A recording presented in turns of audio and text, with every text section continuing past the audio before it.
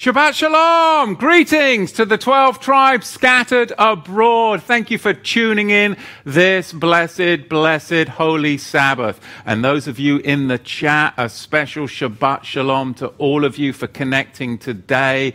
Keep up the conversations during the week at TorahToTheTribes.com/connect. Travel with us through the book of Maaseh Shlechim in the Hebrew, the Acts of the Apostles. But you and I know, ultimately, the only way we're going to see through these days is by the acts of the Holy Spirit, the Ruach HaKodesh in our lives. I gave you an introduction last week. I'm going to carry on with that introduction just because I want to paint that big picture for us before we jump into the text. Today, I'll give you a little bit of historical background, talk about dates, that type of thing, and we'll delve right in. Remember, the whole premise is a shift here from the apocalyptic into the power of standing in faith in spite of our present circumstances. It's a shift in my life, and I think a shift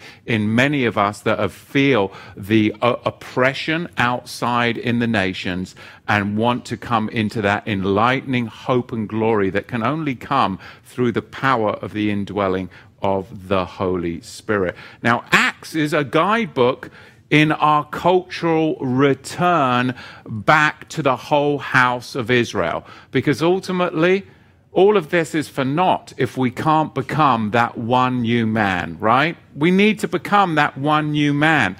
How are we going to live? How are we going to live a set-apart life? That means I need to make distance and be set apart from fear. I need to make distance and be set apart from fear. How to live set apart from the day-to-day implosion of a culture. Is that what they were doing in Acts? Was their culture imploding? Everything that they knew, was it imploding? Yet they were able to live set apart from the day-to-day implosion of their culture, implosion of the political realm, and set apart from possible a revolution. So does this actually correlate to how we should live today? Yes, it does, which is why I think it's so important for us to get this perspective. I know it's important for me because I don't want to live in fear. I don't want to be in bondage. I want to transcend beyond what my eyes see, beyond what my ears hear. I have to. And how do I do that? By experiencing power. Because the rest of the world is living by two senses, really. What the eyes see and what the ears hear. Look, that is why most people today are chained. They are chained. I'm not talking you. Believers, I'm talking the heathen. They are chained to two senses. What their eyes see and what their ears hear. But can they really, and as the days proceed, can you really trust what your eyes see, unbeliever, what your ears hear, unbeliever? No. You can only trust the power of the Ruach HaKodesh and the still small voice. Because it's not in the whirlwind, it's not in the fire, it's not in the earthquakes, as the prophet told us, but it is in the still small voice, which is the power of the Ruach HaKodesh. So let me just kind of unpack this for you, and then we'll go into Acts. I'm going to try and lay this as bare for you as I can, okay? Look, Genesis chapter 2, verse 19. You're like, well, I thought we were going into the book of the Acts. The book of the Acts or the Act of the books? But we're going first to set the stage of not just looking with our eyes and hearing with our ears, because the stage was set for truth in Genesis chapter 2, verse 19. But the fall has happened Satan cannot create anything. He can only take what he has seen done by the Creator and flip it and pervert it. And that's what I want to unpack for us before we go in our journey on the book of Acts, because I do not want to rely upon what I see and what I hear. I want to rely upon the still small voice and the power of the Holy Spirit in this next season in my life and our life. I hope you'll join me as we go deeper in a supernatural way. Genesis chapter 2, verse 9, it is written, there's a few things I want to bring out here. Ground, air, to see, and then to call forth into existence. Ground, air, to see, and then to call forth into existence. And out of the ground, Yahweh Elohim formed every beast of the field and every fowl of the air, and brought them unto Adam to view, to see what he would call them. And whatsoever Adam called every living creature, that was, it became so, it was brought into his reality, the name thereof. Ground,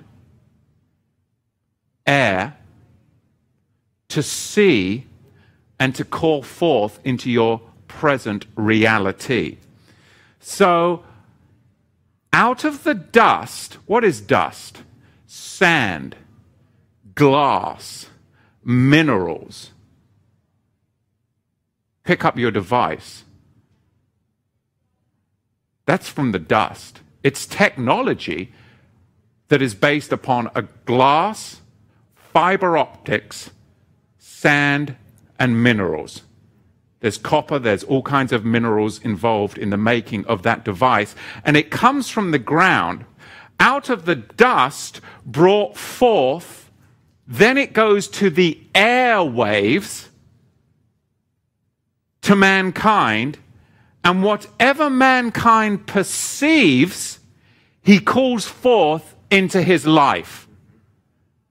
Satan has taken the Genesis 2:19 and flipped it through occult technology to bring man into subjugation of fear of his senses. Our cultural house of technology is built upon the sand of fiber optics. It comes from the dust. And it brings forth fear.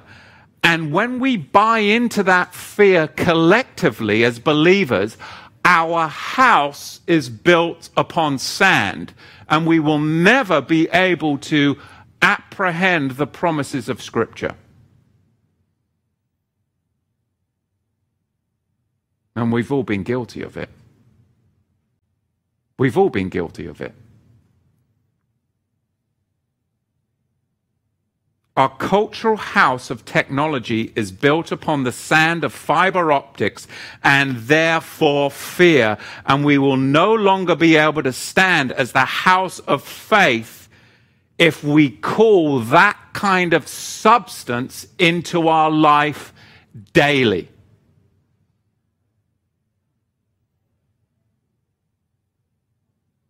Meaning, what Yahweh did for mankind's good, Satan is doing currently for mankind's demise.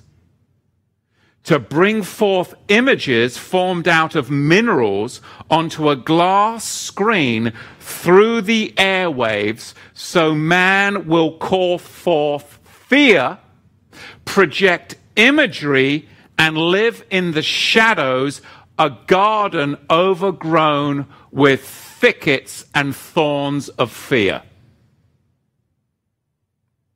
That's what happened to me. Too much news, too much negativity, too much fear coming from the dust of a mineral screen, projecting what I see and hear. But there's another way to live. There is another way to live. Isaiah warned us It's a metaphor. 14 verse 29. For out of the serpent's root shall come forth a cockatrice, and his fruit shall be a fiery serpent, meaning a burning curse. You want that root? Because the disciples, the apostles, were plugged into a different form of technology. They were plugged into a different root. And that technology, if you will, was the indwelling power and manifestation of the Ruach HaKodesh. Because that root, the prophet spoke about, and he said it is called the root of Jesse, which shall stand for a dolman, a sign to the nations. It shall be for those that shall seek his rest and receive glorious shalom. That's where I want to be, Isaiah chapter 11, verse 10. I'm ready for some rest. After 22 chapters of Revelation, I need a bit more shalom, Matthew, in my life, you're all saying. I want some supernatural change. That's why we're going to do this teaching, because I'm ready for it too. So let's jump in, give us some oversight of where we're going. Who on earth even wrote the book of Acts? Well, of course, it is called, oftentimes, Second Luke. Second Luke. Luke, who wrote, of course, the gospel, the third gospel, is the writer of the book of Acts, I believe. Now, some may disagree with me. People always disagree with Matthew Nolan. That is okay. I'm used to it. But the evidence of Luke's authorship not only lives in antiquity with Irenaeus, 130 to 200 of the Common Era. Clement of Alexandria testifies to Luke's authorship, 153 to 217 of the Common Era. Of course, the anonymous Mortorian canon of 170 of the Common Era, that in antiquity attests to Luke's authorship. Eusebius in 325 of the Common Era attests to his authorship, but also in the well-known we passages of the latter half of the book.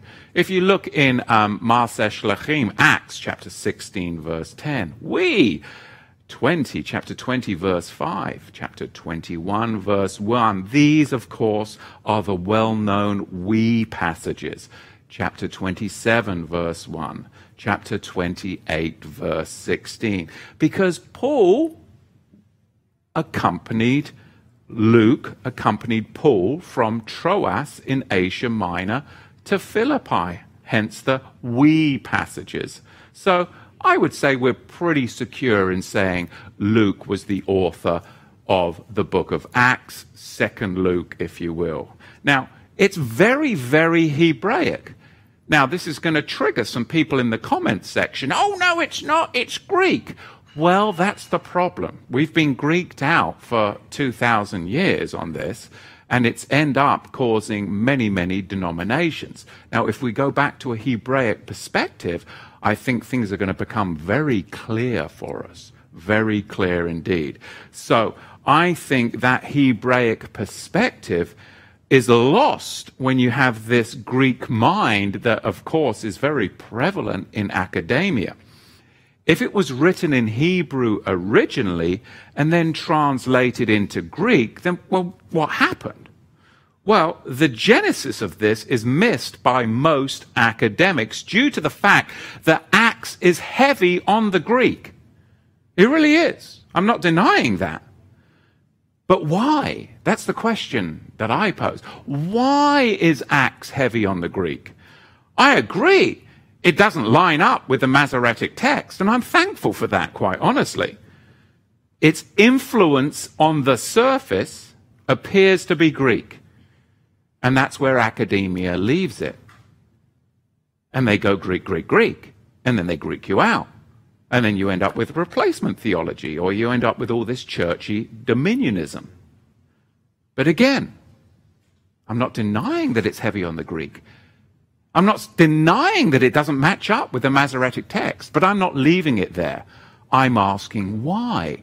Why? Why? These are the questions that you should ask, and then you should, if you're a student of the Scripture, come to the heavy reliance upon the ancient Hebrew, which was translated into the Greek Septuagint, which shows and demonstrates through the text why it doesn't match with the Masoretic text, which of course is so much newer than the influence on the Septuagint. Let me explain that. Luke, I believe, was relying on the Hebrew text of the day, the text of the synagogues, which we don't actually have in usage today. And we'll get into where and why that is. The Masoretic text is new. It comes to us from about 900 in the Common Era, whereas the Septuagint comes to us from 240 before the Common Era. So that's 1,000 years older. Which one's going to be more reliable? Something that has been messed with by a bunch of Masoretics, those that deny that Yahusha is the Messiah, they had an agenda, or 70 in excess rabbis who had no denial of Yahusha bias because it was before he came. That was validated by the Jewish community at the time, and they had no problems with it. Well, I believe that we need to look at that older Septuagint because it was, of course, in circulation in Yahusha and Luke's time, translated and undisputed by 70 plus rabbis from the synagogue Hebrew of the day. There is where we need to look. So for about 1,600 years, the Christian faith has been put forth from a Western Greek perspective. Okay? And we've inherited that. But in this series, I'm going to challenge that. And I hope that you'll bear with me and we'll dig in and see that this will actually lead us not into churchy dominionism, but the one new Hebrew-built man. And women, because there is no male or female, Greek or slave, we are all one in Messiah. And this is a supernatural creation of Yahweh, not the hands of man. So I'm pretty excited about what this is going to, I hope and pray, lay bare.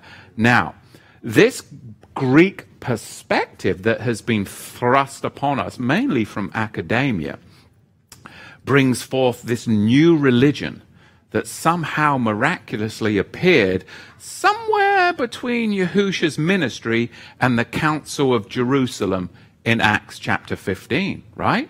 This new religion appeared. That's the Greek perspective.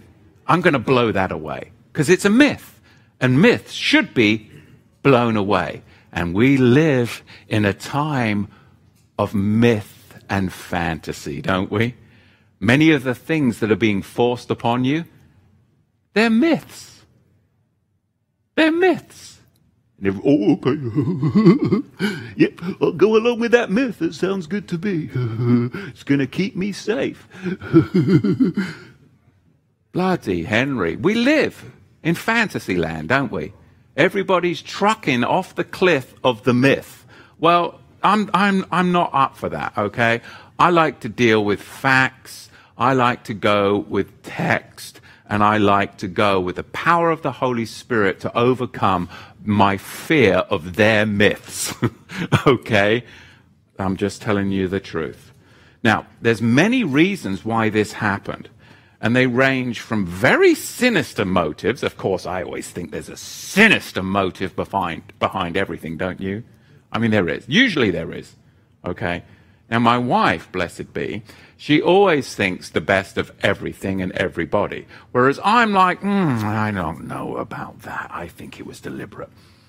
I think they're out to get me. No, Matt. Oh, no, I think we need to be very cautious and very protective and defensive here. You know? Oh, they wouldn't do that. I'm like, why do you always go to everybody's defense? They are guilty as sin no. But, I'm just wired. There's a sinister motive. I'm just being honest. You know that. Come on, you all know that anyway. It's the synagogue of Satan is behind everything and everybody who is against Yahweh and the word is influenced by the synagogue of Satan. That's just the way. And there's my fear again, you see. So I have to overcome this stuff. So, maybe there's some sinister motives. I'll give you that. Maybe a few. But it could be just mere convenience of trying to blend. This is the more, holistic approach. It could be just the mere convenience of trying to blend this seemingly, I did say seemingly, new religion into established cultural practices in order to maintain some semblance of government. What would you call that? I'd call that syncretism, right? Okay, that's not so sinister, but it's still wickedly wrong, in my opinion. So the New Testament, I would say, was written for a Hebraic-orientated audience. And its reliance was on the Hebrew that was translated into the Septuagint. That's what I'm sticking with, and that is my premise. And then, because the nations were heavily influenced in academia by Greek, the Septuagint was the vehicle in which to disseminate the information out to the nations, which was the purpose of the book of Acts. That is why you have the Greek influence. But its influence, its origin is the Hebrew of Yahushua's day. That's what I'm sticking with. That's my premise. So, but in academia, if it's written in Greek, then that legitimizes the split from the Old Testament, doesn't it? I'm not going with that, but that's what they would say. But if it's written in Hebrew, which is what I'm saying here, originally that's where they're pulling from, then we know for certain that our way of interpretation is going to be proper, and we will end up not fractured and Greeked out, but one new man, which is going to be supernaturally powerful. You see, Acts from a Hebraic perspective doesn't mean you have to make the claim that it was written in Hebrew, but that it came from a Hebrew cultural perspective, grounded in the Septuagint, which is rooted in the Hebrew. So I hope you can maybe rewind that and get what I was saying, because that is the premise for this whole teaching. The Hebrew Bible was translated into Greek to convey Hebrew ideas to a Hebrew people in the language of the day, making it possible to convey Hebrew ideas in Greek deemed a necessity 200 years before Yahushua they were doing this.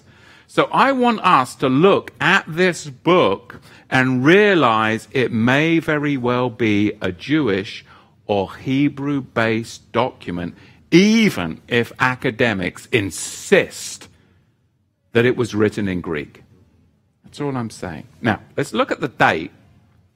Now, there's 3 dates. Now, some people will say, oh, get on with it, Matthew. Would you just get in?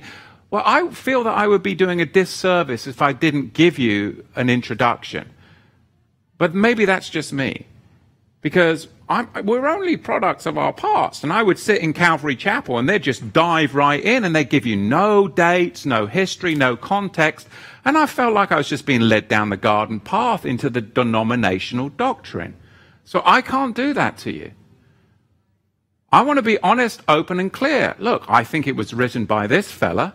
I think that it is Hebrew-based. Yes, I see the Septuagint and the Greek there. I'm not denying that it's possibly written in Greek, but let's not just stick with academic ideas here. Let's go back to the Septuagint origin of the Hebrew. And now I want to talk to you about some dates. I feel like I would be doing a disservice if I just led you down the garden path, okay? Oh, this is a Torah-based document. Let's all get messianic and start doing the Hebraic dance and Shabbat Shalom. I mean, but then we're no different than the church. Okay? You deserve the respect to at least know where I'm coming from. And then you can go, oh, yeah, I agree with that. Well, no, I don't agree with that at all. No, not at all. Do you agree? Or you're not undecided? Undecided? Do we have, if we have a thumbs up? Thumbs up? All right, let's continue on. Let's go at the dates. Now, 3 dates are suggested, okay?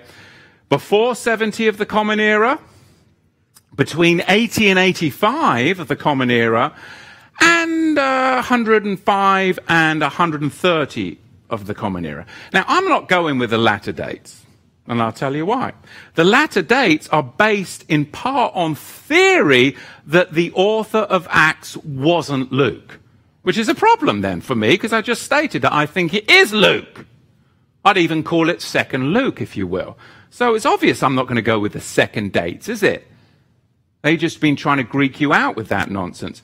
Now, where did they obtain this? Where did this information come from then, if it didn't come from Luke for those latter daters? Well, they're saying, well, this came from revolutionaries. The revolutionaries, Thaddeus and Judas, they're the ones that wrote the book. I don't buy that. You've just become too intellectual for me.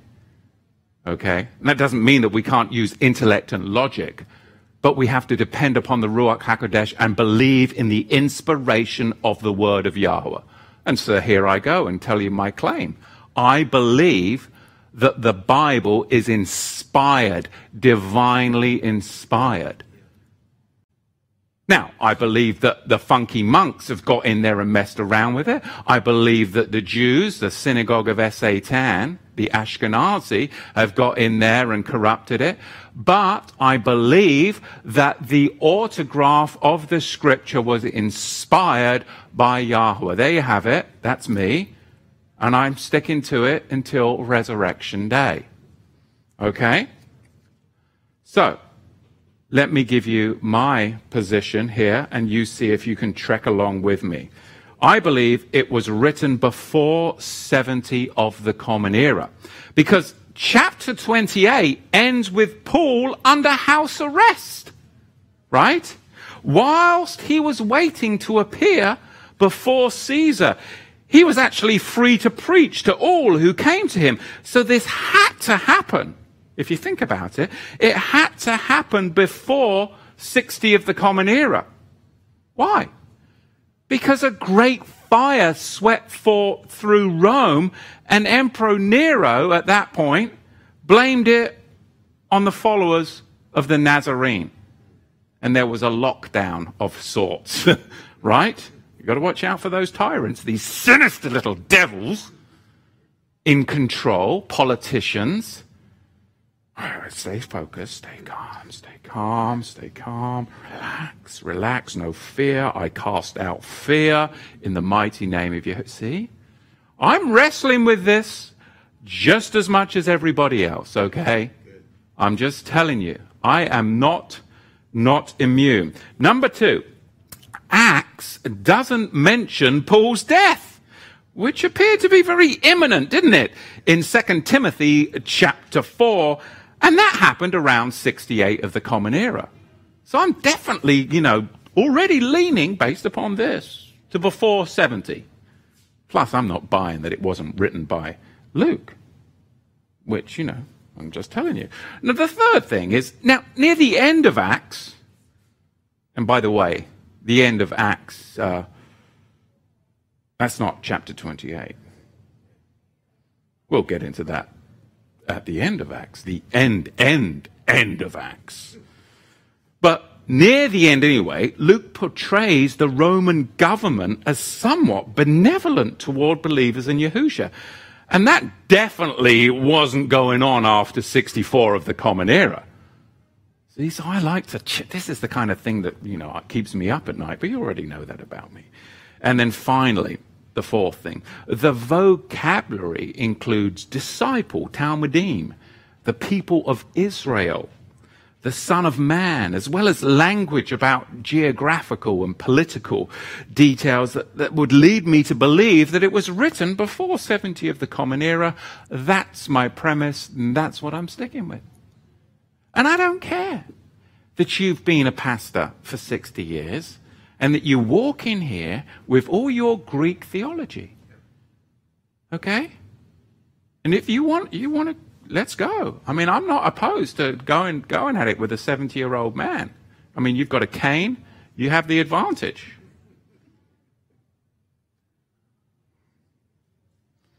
Now, some people now say that's ageism. Too much soy in your lattes. Good night. Not you, right? You just chow down on all of the good stuff.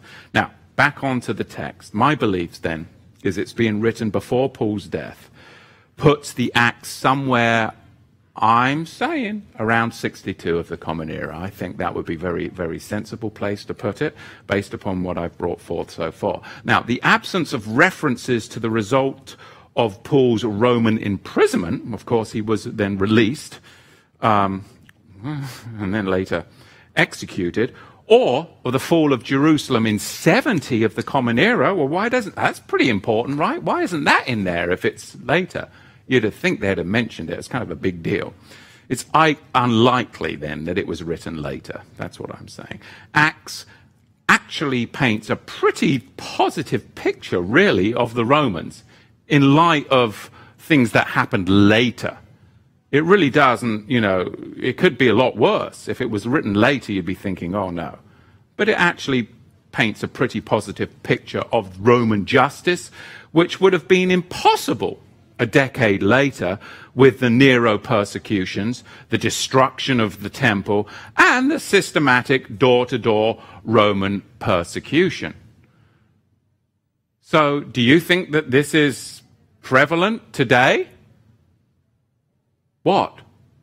That we need to be a people that can rise above these types of persecutions. Political, door-to-door knocking, all of these various things.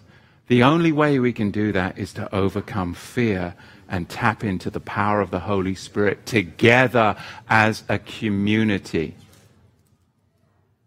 So in this study, we'll be reading the missing chapter, 29, which shows the overwhelming evidence for a Melchizedek Torah priesthood. In this book, we're going to see the apostles wrestling with how to incorporate the returning non-Jews into this Torah-based lifestyle. We're going to see doctrinal issues ranging from ecclesiology, the study of just who is the one true elect bride of Yahweh, to soteriology, the study of salvation itself. And I think what we'll notice is the time is marked by the Hebrew cycles. You'll look through of Sabbaths and feasts and as we journey through the Acts, these are the time markers, which today is so important, regardless, and this might offend some people, on how or when you're celebrating the Sabbath. Now, I've offended a bunch of you, or the feasts, because there's many different calendars out there. The Sabbath and the feasts are time cycles. Now, many of us are celebrating the feasts and Sabbaths, but we're not all synced up yet. But have you awoken to the Sabbath? Have you awoken to the feasts? Are you going to have a Passover supper? Are you going to do those things? Well, be patient on the indwelling of the Ruach HaKodesh to cycle us all together. Don't fight one another as we journey on this together. It's not about that. Then we'll have disunity. If an engine starts up, the power of the engine is started, to use an analogy and a metaphor, but ultimately the pistons will cycle together in unity. But if it's a cold start, they're going to be different until it kicks. If we've had 2,000 years of Greeking each other out, you can't just expect to put the key in the ignition and all of a sudden us all be on the same exact reckoning of the Sabbath, the same exact reckoning of when the start of the year is. Okay, that's the mistake.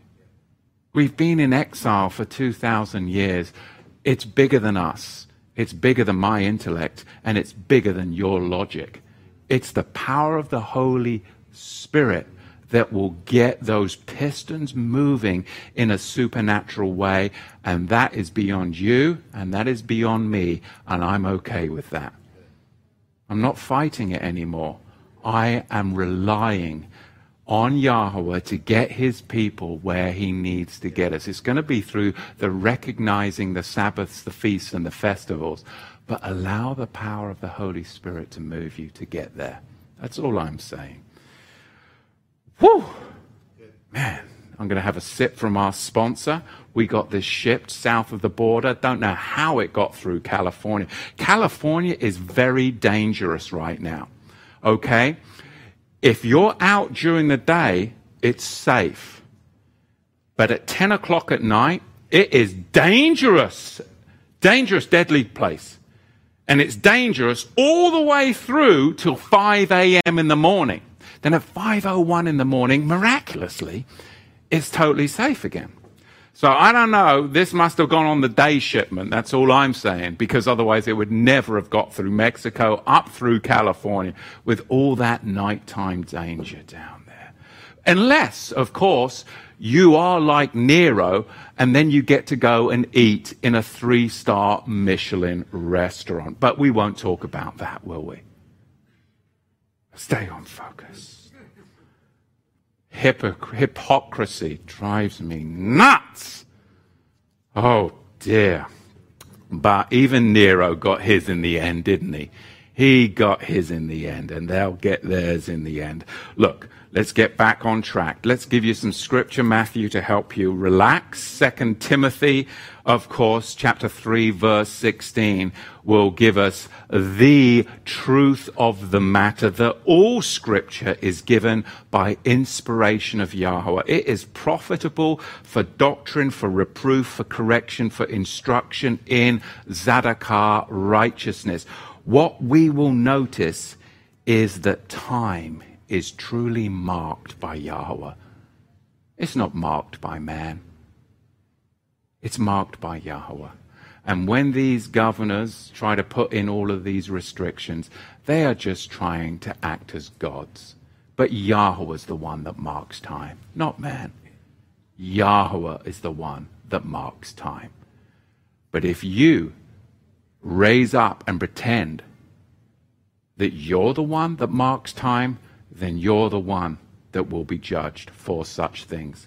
That's tyranny, and Yahweh hates tyrants. So I know that he's going to take care of us, because he will not let us be marked by the time of men. No more. He's gathering one new man, and we are not beholden to the times and dictates of man. We are beholden to the Creator's time and the power of his Holy Spirit. Galatians chapter 3, verse 8. And the scripture, foreseeing that Yahweh would justify the heathen through faith, preached before the gospel unto Abraham, saying, in thee shall all nations be blessed. That's the whole purpose of the book of Acts. And Romans chapter 9, verse 17. For the scripture saith unto Pharaoh, even for this same purpose have I raised thee up, that I might show my favor and power in thee, and that my name might be declared through all the earth. The Hebrew cycle of the Sabbaths, the feasts, from prologue to epilogue in this book is framed in the Torah. And it is going to be buttoned up to be disseminated out amongst the nations. Who to?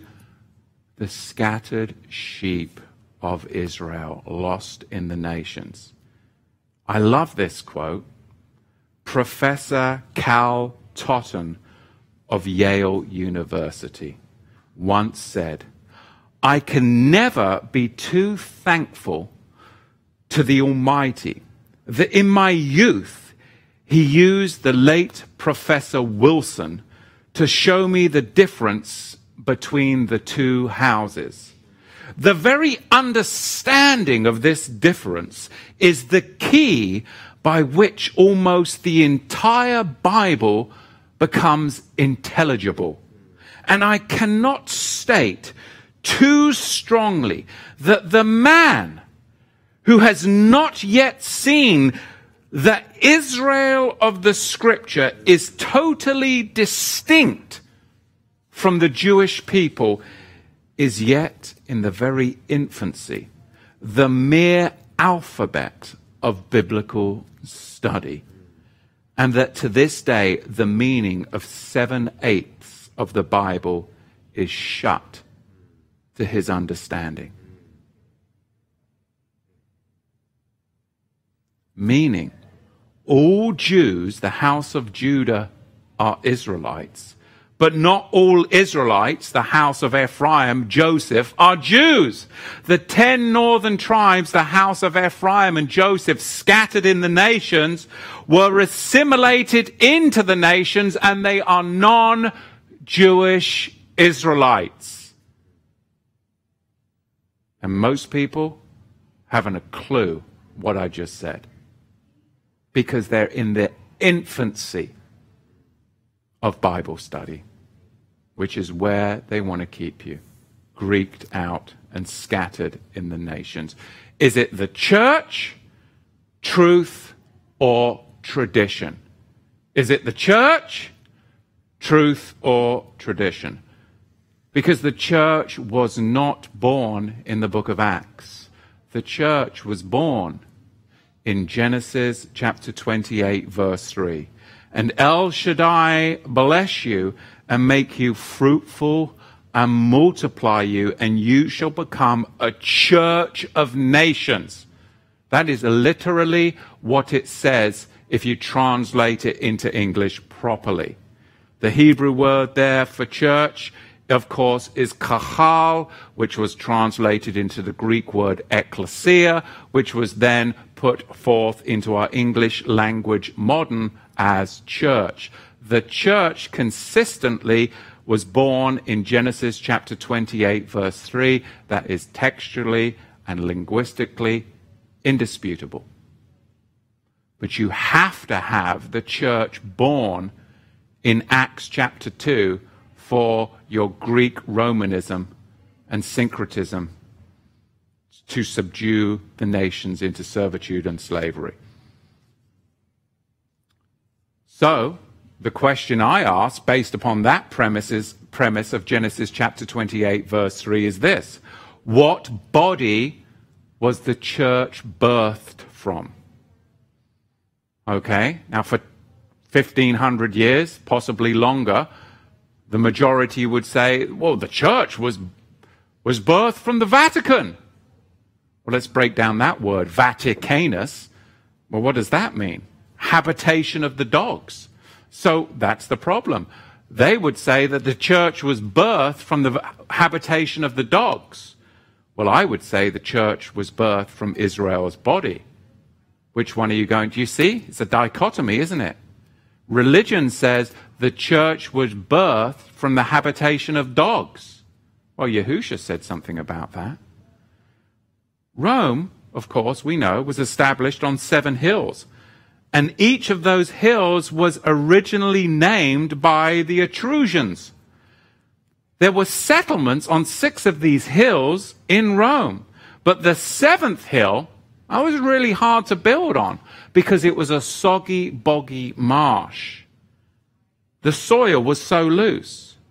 So the Etruscans, they decided that that would be a good area for digging and burying their dead.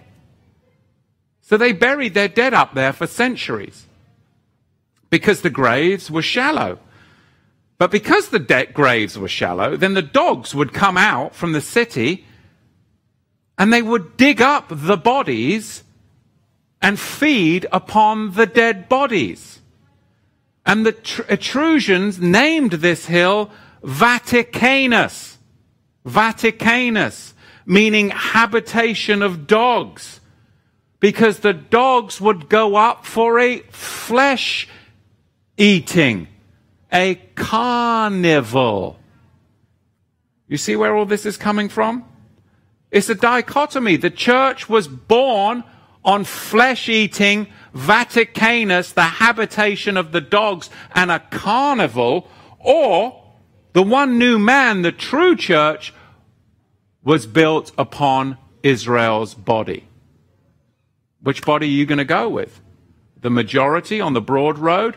Vaticanus, the habitation of dogs, flesh-raising.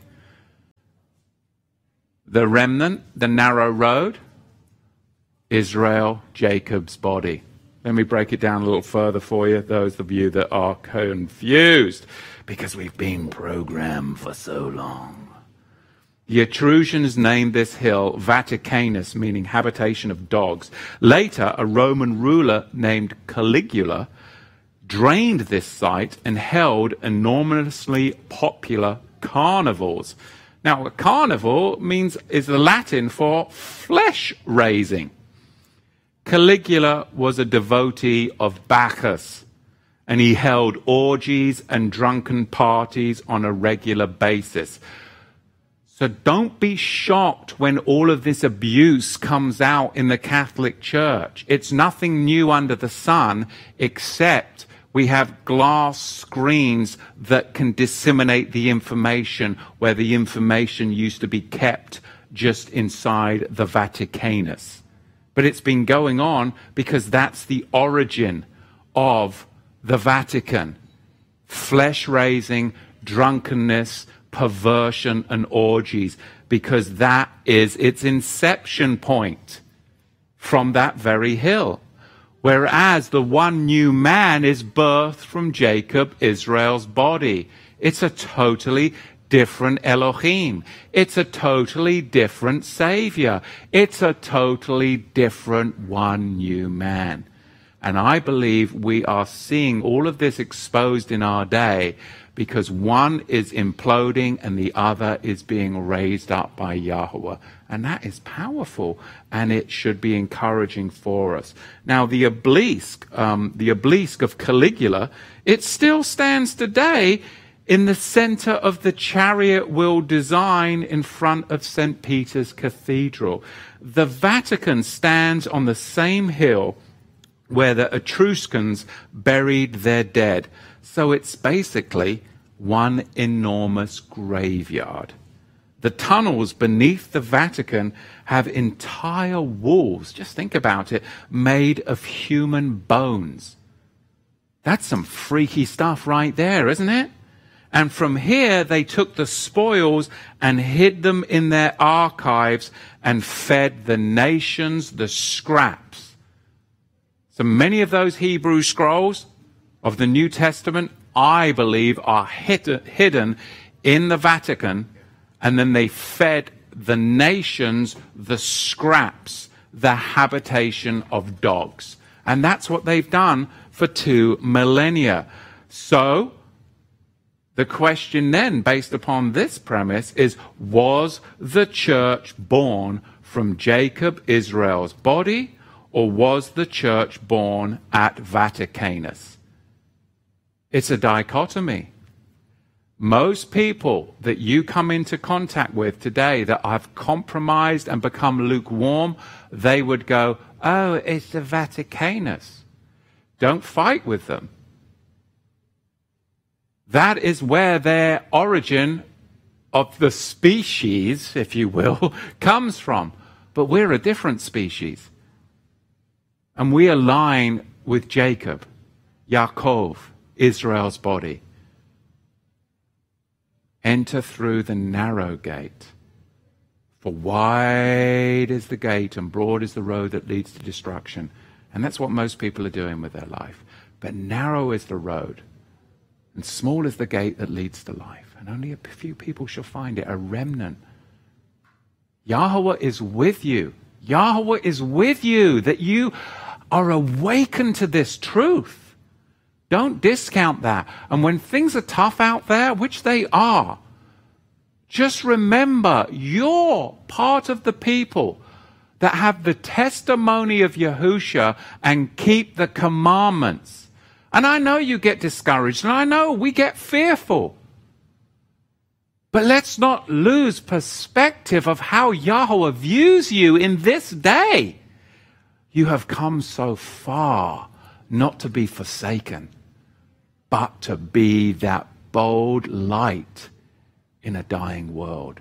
These are amazing times to be alive for such a time of this. But we're no longer going to go with the crumbs. 2,000 years of crumbs is enough. I hope this journey through the scripture will give us a feast and lead us into his festivals. Genesis chapter 35, Bereshit, verse 9. And Yahweh appeared unto Yaakov again, and when he came out of Padam Aram, and he blessed him. And Yahweh said to him, Thy name is Yaakov, Jacob. Thy name shall not be called any more Jacob, Yaakov, but Israel shall be thy name. And he called his name Israel. And Yahweh said unto him, I am El Shaddai, be faithful, be fruitful, and multiply. A nation and a company of nations shall be of thee, and kings shall come out of thy loins. This is after the birth of the church. What is the church? It was just defined. We come out of Yaakov, Israel. 2,000 years of crumbs, that's the problem. The vicar of Christ was laughing at peasantry, whilst the pontiff pontificated at them in Latin, dishing out a wafer crumb. And that's the reality of it. They were laughing at them. The pontiff pontificated at them in Latin, which the peasantry couldn't even understand, and they gave them a wafer crumb and sent them away.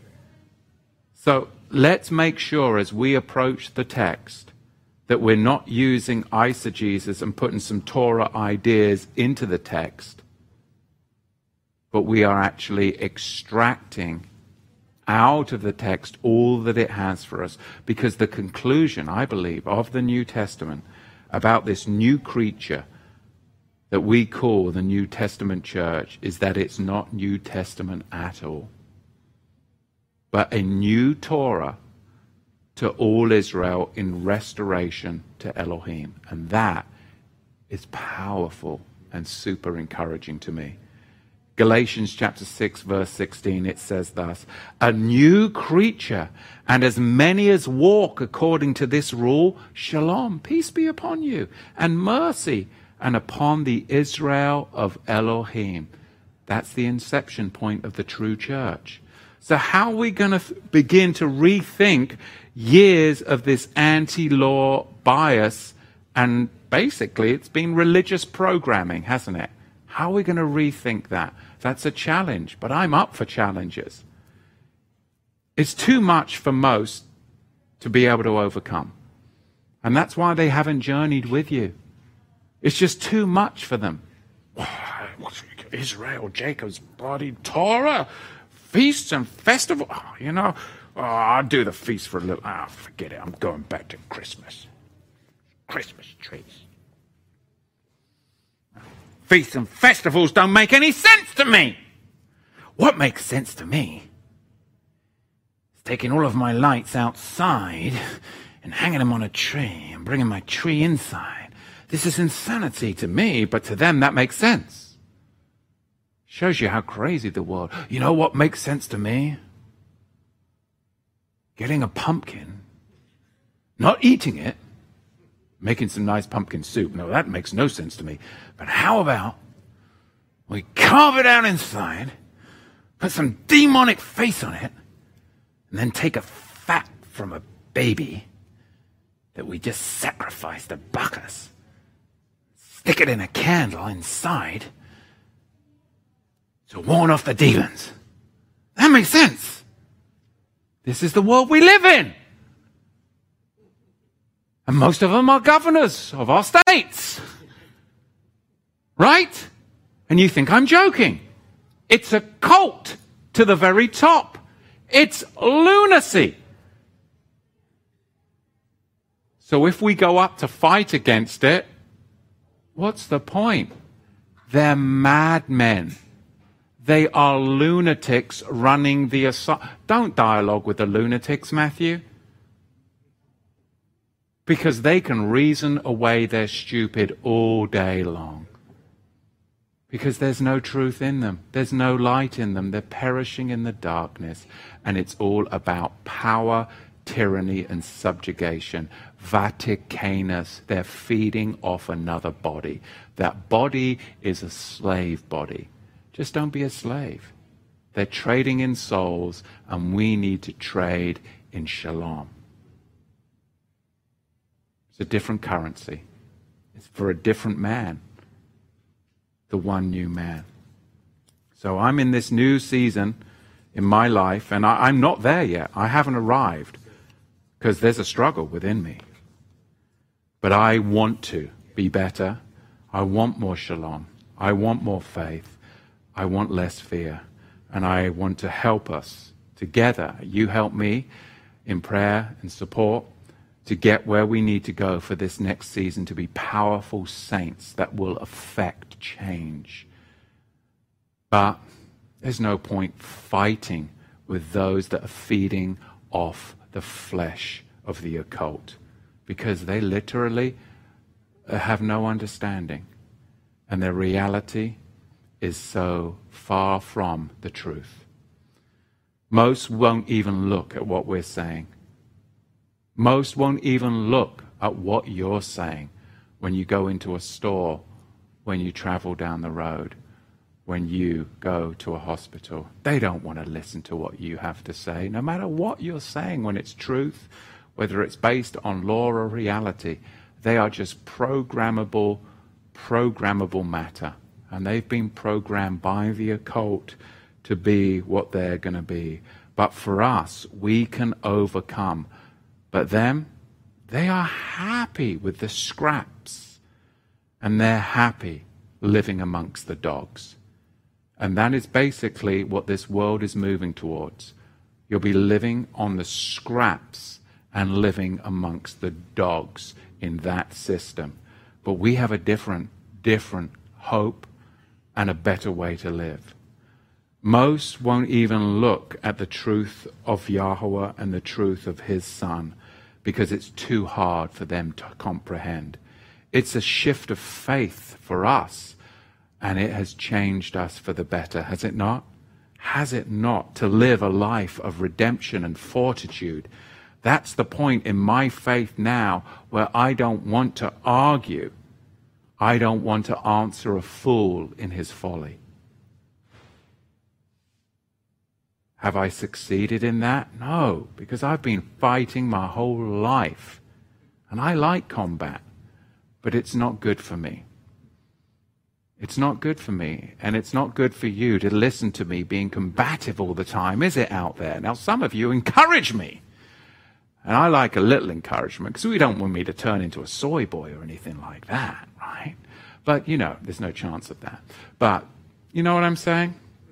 Look, Acts is a record of how to live in the fold of faith. It really is. It's a record for us, how to live in the fold of faith. It is written to nourish the lost sheep of the house of Israel. Why? Because the lost sheep that have been scattered out in the nation, they have been starved in the nations, only being fed scraps from the Vaticanus table. The bread of his word was cast to the Vatican. That's the problem. And then the Vatican has disseminated it to the nations from there on, causing spiritual starvation and dogma. Dogma. Because it's the habitation of dogs. Yahushua warned us. In the 15th chapter of Matthew, in the 23rd verse, it is written, Yahusha answered the woman, just not a word. And his disciples came and besought him, saying, just get rid of her. And I know many of you in Oregon are thinking about the governor in the... Just get rid of her. Send her away. For she crieth after us. But he answered and said, I am not sent but unto the lost sheep of the house of Israel. Now in the Shem Tov Matthew it says, I was not sent but unto the prostituting sheep of the house of Israel. Then she came and worshipped him, saying, Master, help me. Well, wouldn't that be nice if some of our leaders finally humbled themselves and returned to the Creator who created them? But he answered and said, it is not meet.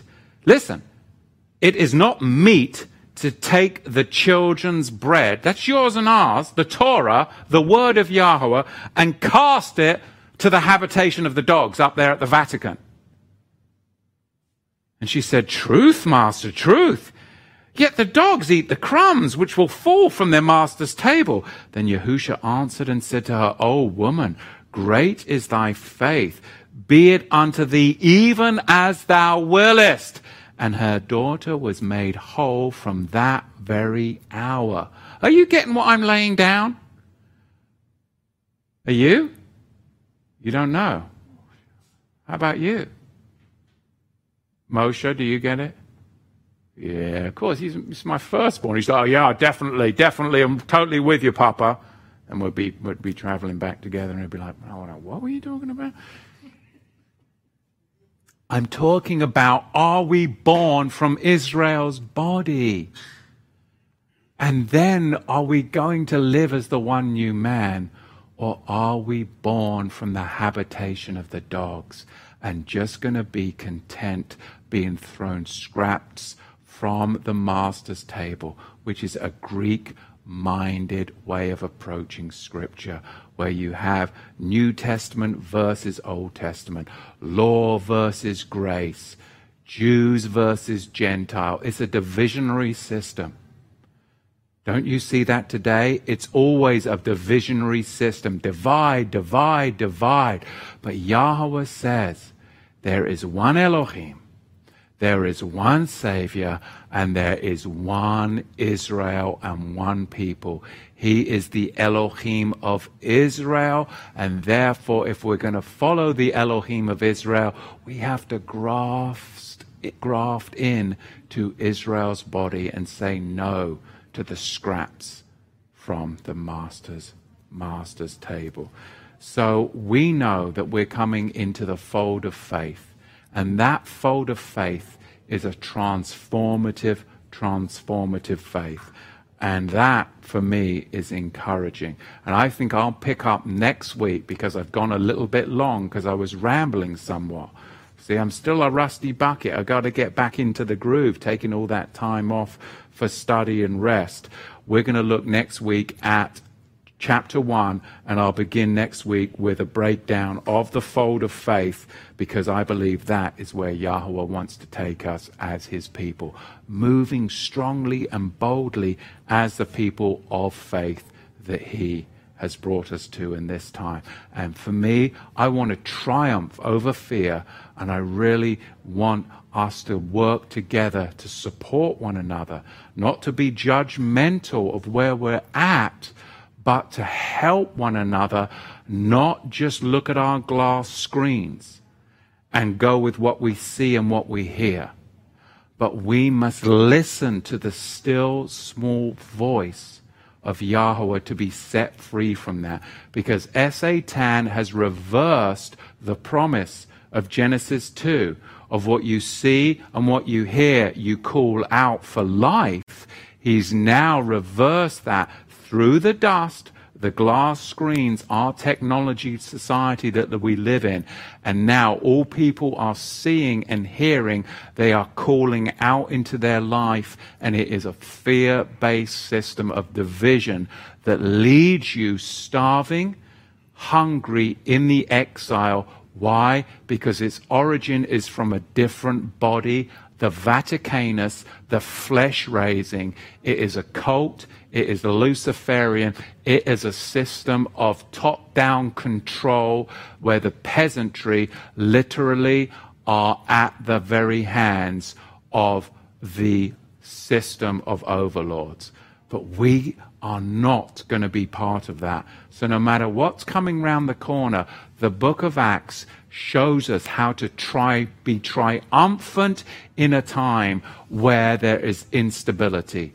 And that is because we do not go by sight, and we do not go by the hearing of the ear, and we do not call out and live in fear, but we are able to transcend it. And Stephen, Zephaniah in the Hebrew, is our model for him to be able to say, I see standing, because Yahushua was sitting, but then he stood in honor of the first martyr of the Brit Chadashah, Stephen, Zephaniah. I see the Master standing at the right hand of Yahweh, and he overcame all his fears. He overcame all that was going on around him, and that was so important because that set Peter free, because he was afraid. Remember the cockerel? He was afraid. The disciples scattered, but when Stephen transcended his fear, that was it.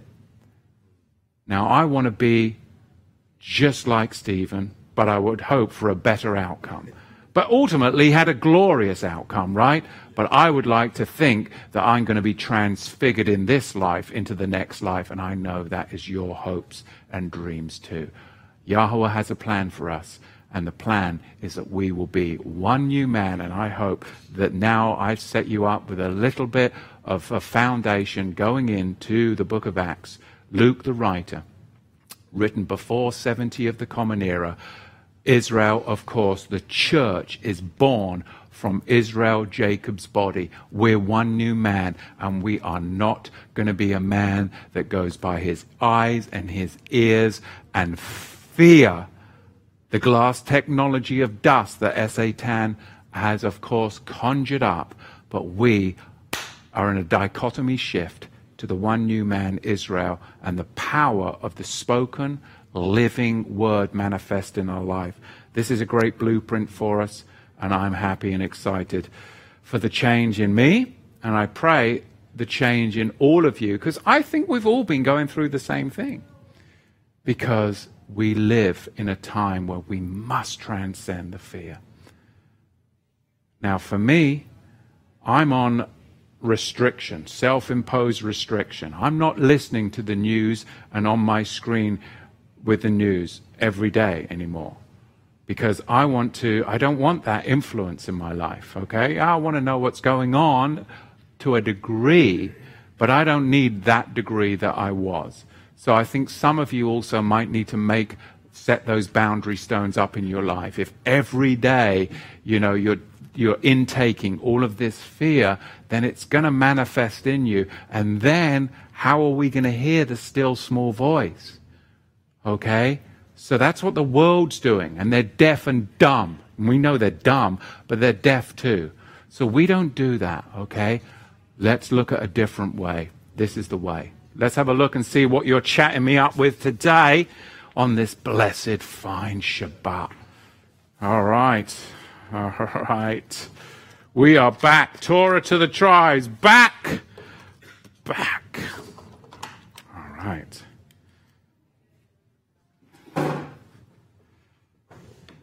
If you want me to red line here. Let's make sure I've got the live chat on. Nice. Hey, Shiloh, Baruch Hashem Yahweh. Talking about somebody that, needs to lay off the screen. He says, speaking of the Vatican and now self-proclaimed president-elect, why do you think #Biden 2020 divided by his Text 2 number, which is number 30 30330 equals 666. Why do you think Antifa.com points to him? Because it's the habitation of the dogs. It's a flesh raising. It's a carnival. It's a freak show. Isn't it? It's a freak show. Just walk away from it. I'm walking away from it. I'm walking away from it. Okay? I am no longer going to feed off of that nonsense. That's just me.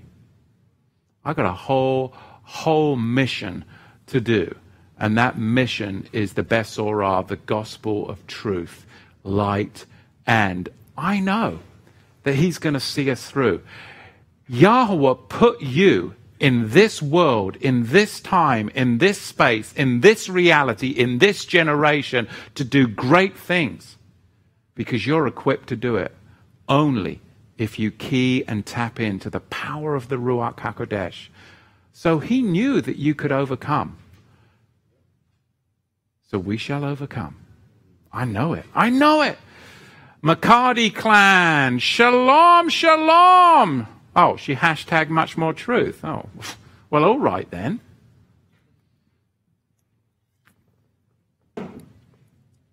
Much more truth, he says. I don't know what he says. Oh, yeah. What do you think the greater works than these are? Well, I think the greater works than these are going and feeding the homeless, helping those in need, and having compassion and mercy. The fruits of the Holy Spirit. Instead of all this fear. Instead of all this fear. Which locks you up. Which locks you up. Chris from FEMA Region 4. Does your sweater have glitter on it? No, but it should. Tamra, Nolan, when I get home, sprinkle me. Because I love a little bit of glitter.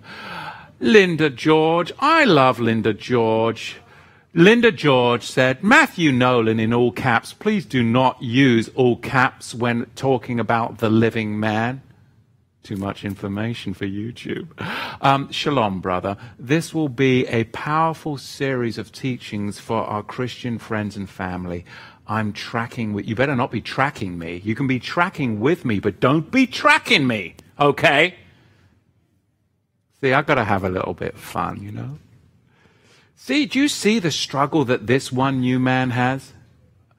Why do you so easily nod? You see, that worries me. You should be like, no, I don't see any struggle at all. You're just a pillar of faith. You're like, oh yeah, I see your human carnality and weaknesses, Matthew. Cheers, Don. Cheers, brother. All right, Tim Spurl, Shabbat Shalom. I'm feisty today, aren't I?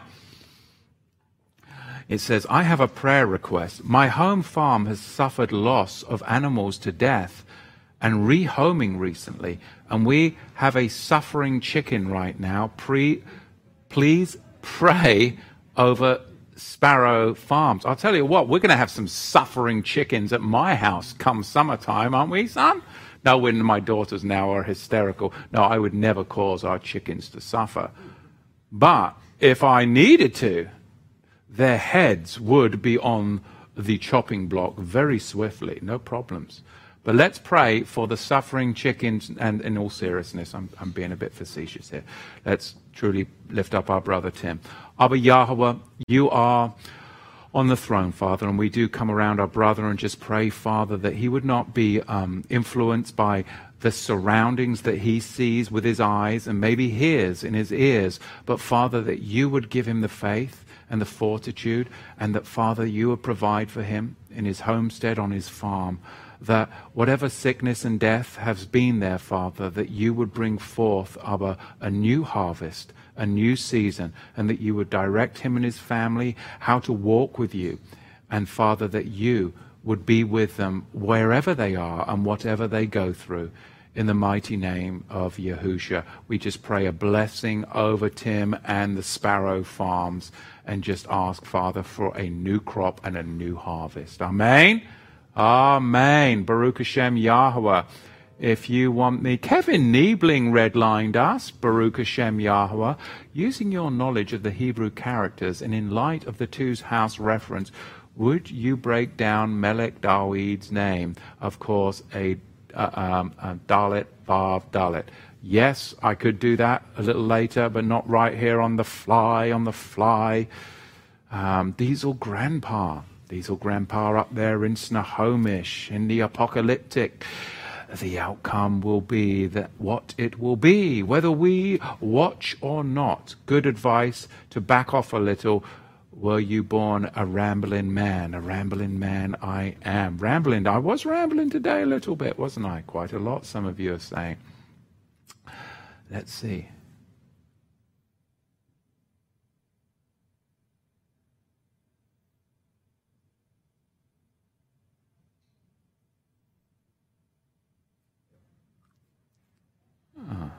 I didn't.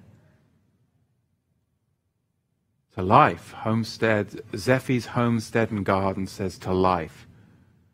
Baruch Hashem Yahweh. Baruch Hashem Yahweh. Hey, if you've got a question for me, put it up in the chat and redline at Torah to the Tribes. And those of you that are watching on Facebook, you can't do it on Facebook. You have to hop over to YouTube. Give us some thumbs up right now. And remember, you can always leave some comments in the chat below and recommend, of course, this channel, this ministry to your friends and family if you want to freak them out and let them know where you're at. Now, Johanna Grace Jordan says, blessings, Matthew, rejoicing that we are focusing away from the fear feed and feed instead on his plate as he fills it for us. Praise be. And you know, I vacillate back and forth, as you can see, rambling on. Why? Well, 22 chapters of Revelation, 2020, everything that's going on. And I am very alert and aware and put in the front lines that those of you who are local know what I'm going through. But it makes us stronger. But again, I still have to walk this out as you do too. And it is a struggle. It is a refiner's fire. We have to push in to overcome. But of course, the book of Acts gives us a very, very good platform on which to jump into that strong faith. And that, to me, is exciting. Let's see, I'll do a refresh here. I think I froze up here.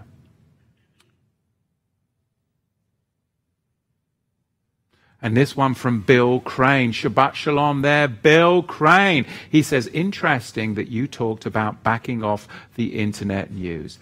I made this same decision this past 2 weeks. It has allowed my mind and spirit to ease up and clear up. It really does. It really does. That's a great word, Bill. So it's really an admonition for all of us, isn't it? It's an admonition for all of us. And just go back to the origin of that in Genesis, and you can see how Satan and those that have no faith, they only go by what their ears hear and what their eyes see, and then they bring that forth into their life. But the problem is what our ears hear and our eyes see that comes from the dust in a mineral form of a screen, it's not trustworthy. The word alone is trustworthy. That's why this ministry, though we are using the mineral screen to connect with you in exile, we have to be word-based and Holy Spirit-based so that we can go, well, we look to the Bible text for the truth and the power of his word. Billy Brew says thus, we need to come out of Babylon. Yes, we do, Billy Brew. Spiritually and physically, it is definitely spiritual, but it is also physical too. It is right. Because Ezekiel 28 tells us that they are literally trading in souls out there. And we need to pull out of that system. We need to pull out of that system. He says, thank you for leading the charge. Can we start planning for a powerful Pesach feast? Yes, we can. We need to look for some private property to be able to do that because we don't know what on earth is going on in this blue state of ours, do we? So we can't be using public property because then if they change something, they'll close it up. They'll close it up. Anita Dupper, thank you for your teaching. Please pray for our rebellious children. We have not spoken to our eldest in longer than a year, trusting Yah, but need prayer. Blessings from Ireland. Oh, that rebellious Irish. Oh, my goodness. My grandfather was Irish. Stubborn. But, you know, not all Irish are stubborn. Just my grandfather, I'm sure, and real rebellious children. So we shall pray. Brethren, please, remember, as we go through these chats, when people do have prayers, maybe when we're offline, that you could go back and you could look at Anita and you could look at the Homestead Farm and you'd be able to pray for those people and just, you know, put them in your daily prayers. That would be a blessing. That's what we're here for, okay? If you can have a little journal of people that you pray for every day, that would be great. So if you do have those prayers, put them up and we will take up the charge for you in prayer and supplication, because that is power of transcendence, isn't it? That's what we do. So put up your prayer requests right here in the chat. And please, some of you, I know, of course, Jose, our brother Jose, is such a great prayer warrior. And I thank my brother so much for being a fortitude of strength and faith over these past years that I've got to know him. And he's very much helpful in the Torah to the Tribes Connect platforms and would love to be able to send these prayers out to our brethren. And that is encouraging to me. Julia says, Azariah 7 asks, what is your opinion of the Aramaic text? My opinion? Well, that's a heavy question, okay? Personally, I like to stay with something that is, that you can pin down, okay? That you can pin down. And some of this stuff is very shifting and elusive, okay? And in the past, I've spoken about, let's talk about Enoch, the book of Enoch. And some people would charge me and say, oh, Matthew Nolan's against the book of Enoch. I didn't say I was against it. I was against you saying that it's on par with Scripture. I don't believe that, because I think it's hard to pin down. It's hard to really pin it down. You've got first, second, third, fourth Enoch. Which one? What author did it really? Was it by? Well, you start, getting into the Aramaic, and I think it's great. But, always watch out for the big buts. The Hebrew and the Septuagint, the LXX, that you can pin down. It's tight, it's strong, it's structured. You can sink your teeth into it. Now, you start to get into the Masoretic Hebrew, it starts to get a little bit loosey-goosey. Okay? I'd say the Aramaic is on the par with the Masoretic text. It starts to get a little loosey-goosey. I'm not speaking against it, don't get me wrong. But for me, the way I study, I like to stick with stuff I can really get my teeth into. Not that it shifts with this translation and then shifts again, and then there's a different Aramaic, and then it's like, well, which one is what? And then you get, a whole choir of different Aramaic voices. And it's like, it becomes somewhat combative. And I've seen that in the Messianic Hebrew roots movement in the past. That's all I'm saying, a product of my experience. But I do have several Aramaic Bibles at home, and I do enjoy reading it. But I would always go back to the Hebrew and the Septuagint myself. Let's see.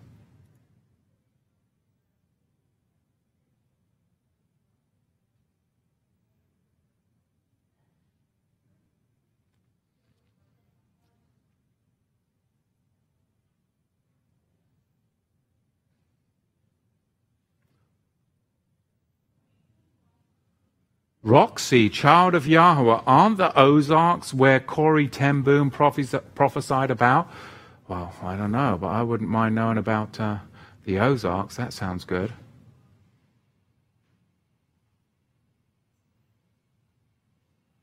Oh, I don't know about this one. I can't answer this, but I'm going to read it because I think it sounds fun. This is from Elada. What are your thoughts? Hey, if any of you have got thoughts about this, put it up in the chat right now, redline it, because this is fun. What are your thoughts about the founding fathers leaving with the Mayflower 400 years ago from Leiden, Netherlands, and before was a big comet event in 1619? Some compare it with COVID-19. I don't know. What do you guys think? But I'd like to dig in. That would be a great campfire discussion, wouldn't it?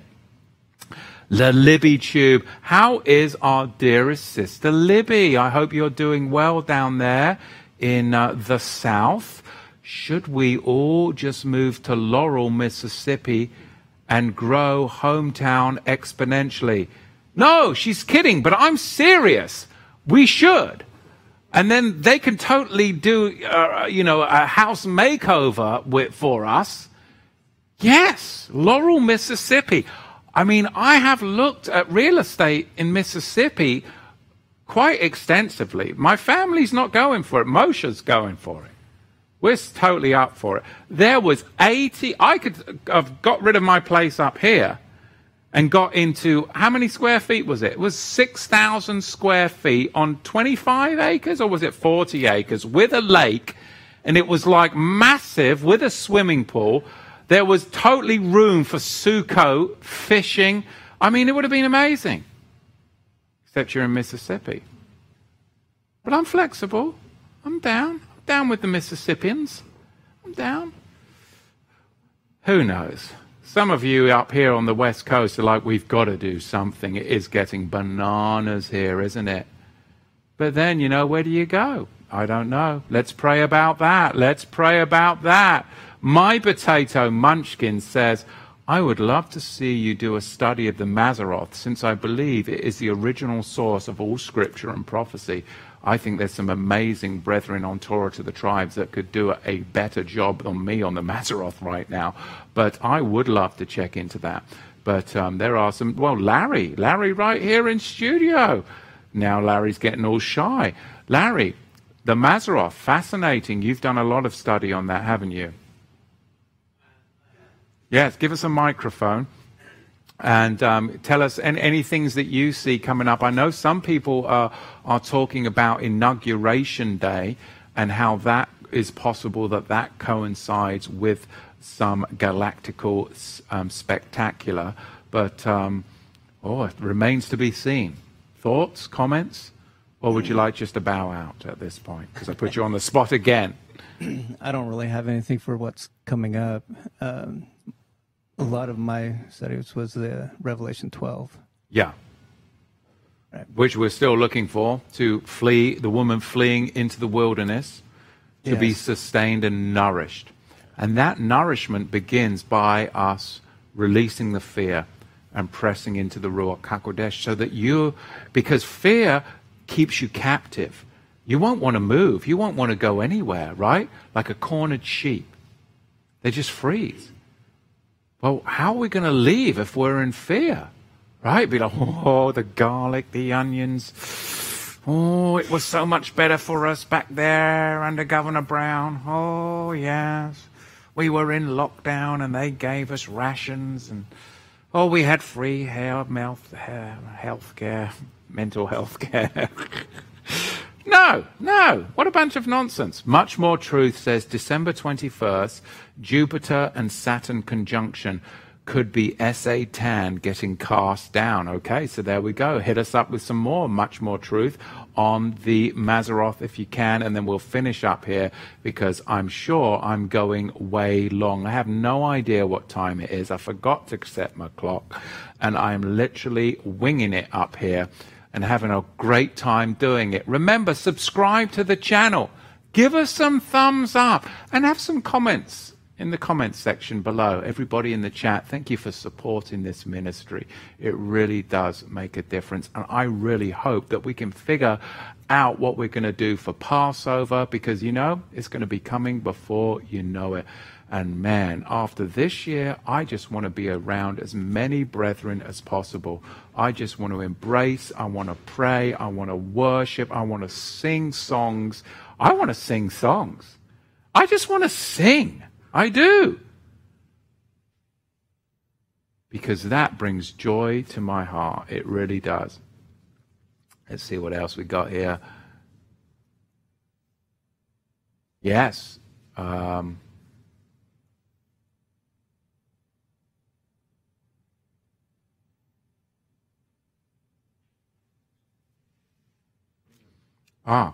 Katrina says Revelation 12 tells us when we leave on Exodus, Passover 2021.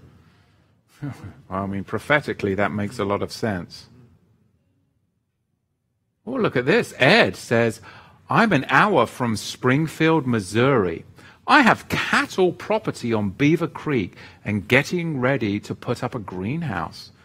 Wow. Well, see, these are the connections. We need to press into this really as a ministry, as a people, and just seek Yahweh's face. Where does he want his people to congregate? Where does he want us to go? And we need to be able to come together, truly. So when you're on the Zoom platforms during the week, go to TorahToTheTribes.com/connect. Let's have those discussions, and let's see what the Father would have for us. I'm up for anywhere. I'm up for going where the Father would have me go. And this, that's it, man. I just want to be with Yahweh's people, with you, us together, in the Word, in prayer, in worship, because we need to be just like the first century true Israel's body, ecclesia, the kahal, the true church. And we will finish up here with Linda George. What better way to finish up with Linda George? Ozarks. We went to Sukkot there. It's beautiful, and it is protected. Well, there you go. To the Ozarks. We don't know, but somebody's going to have to do some research. Private property is the key. Okay, private property is the key. So Baruch Hashem, Yahweh, what a blessing. We're actually going to do chapter 1, Yahweh willing, next week. Actually get into the text, but I hope I gave you some things to think about, and pray that your week be blessed. Stay strong, stay in faith, and cast out the fear. Shabbat Shalom.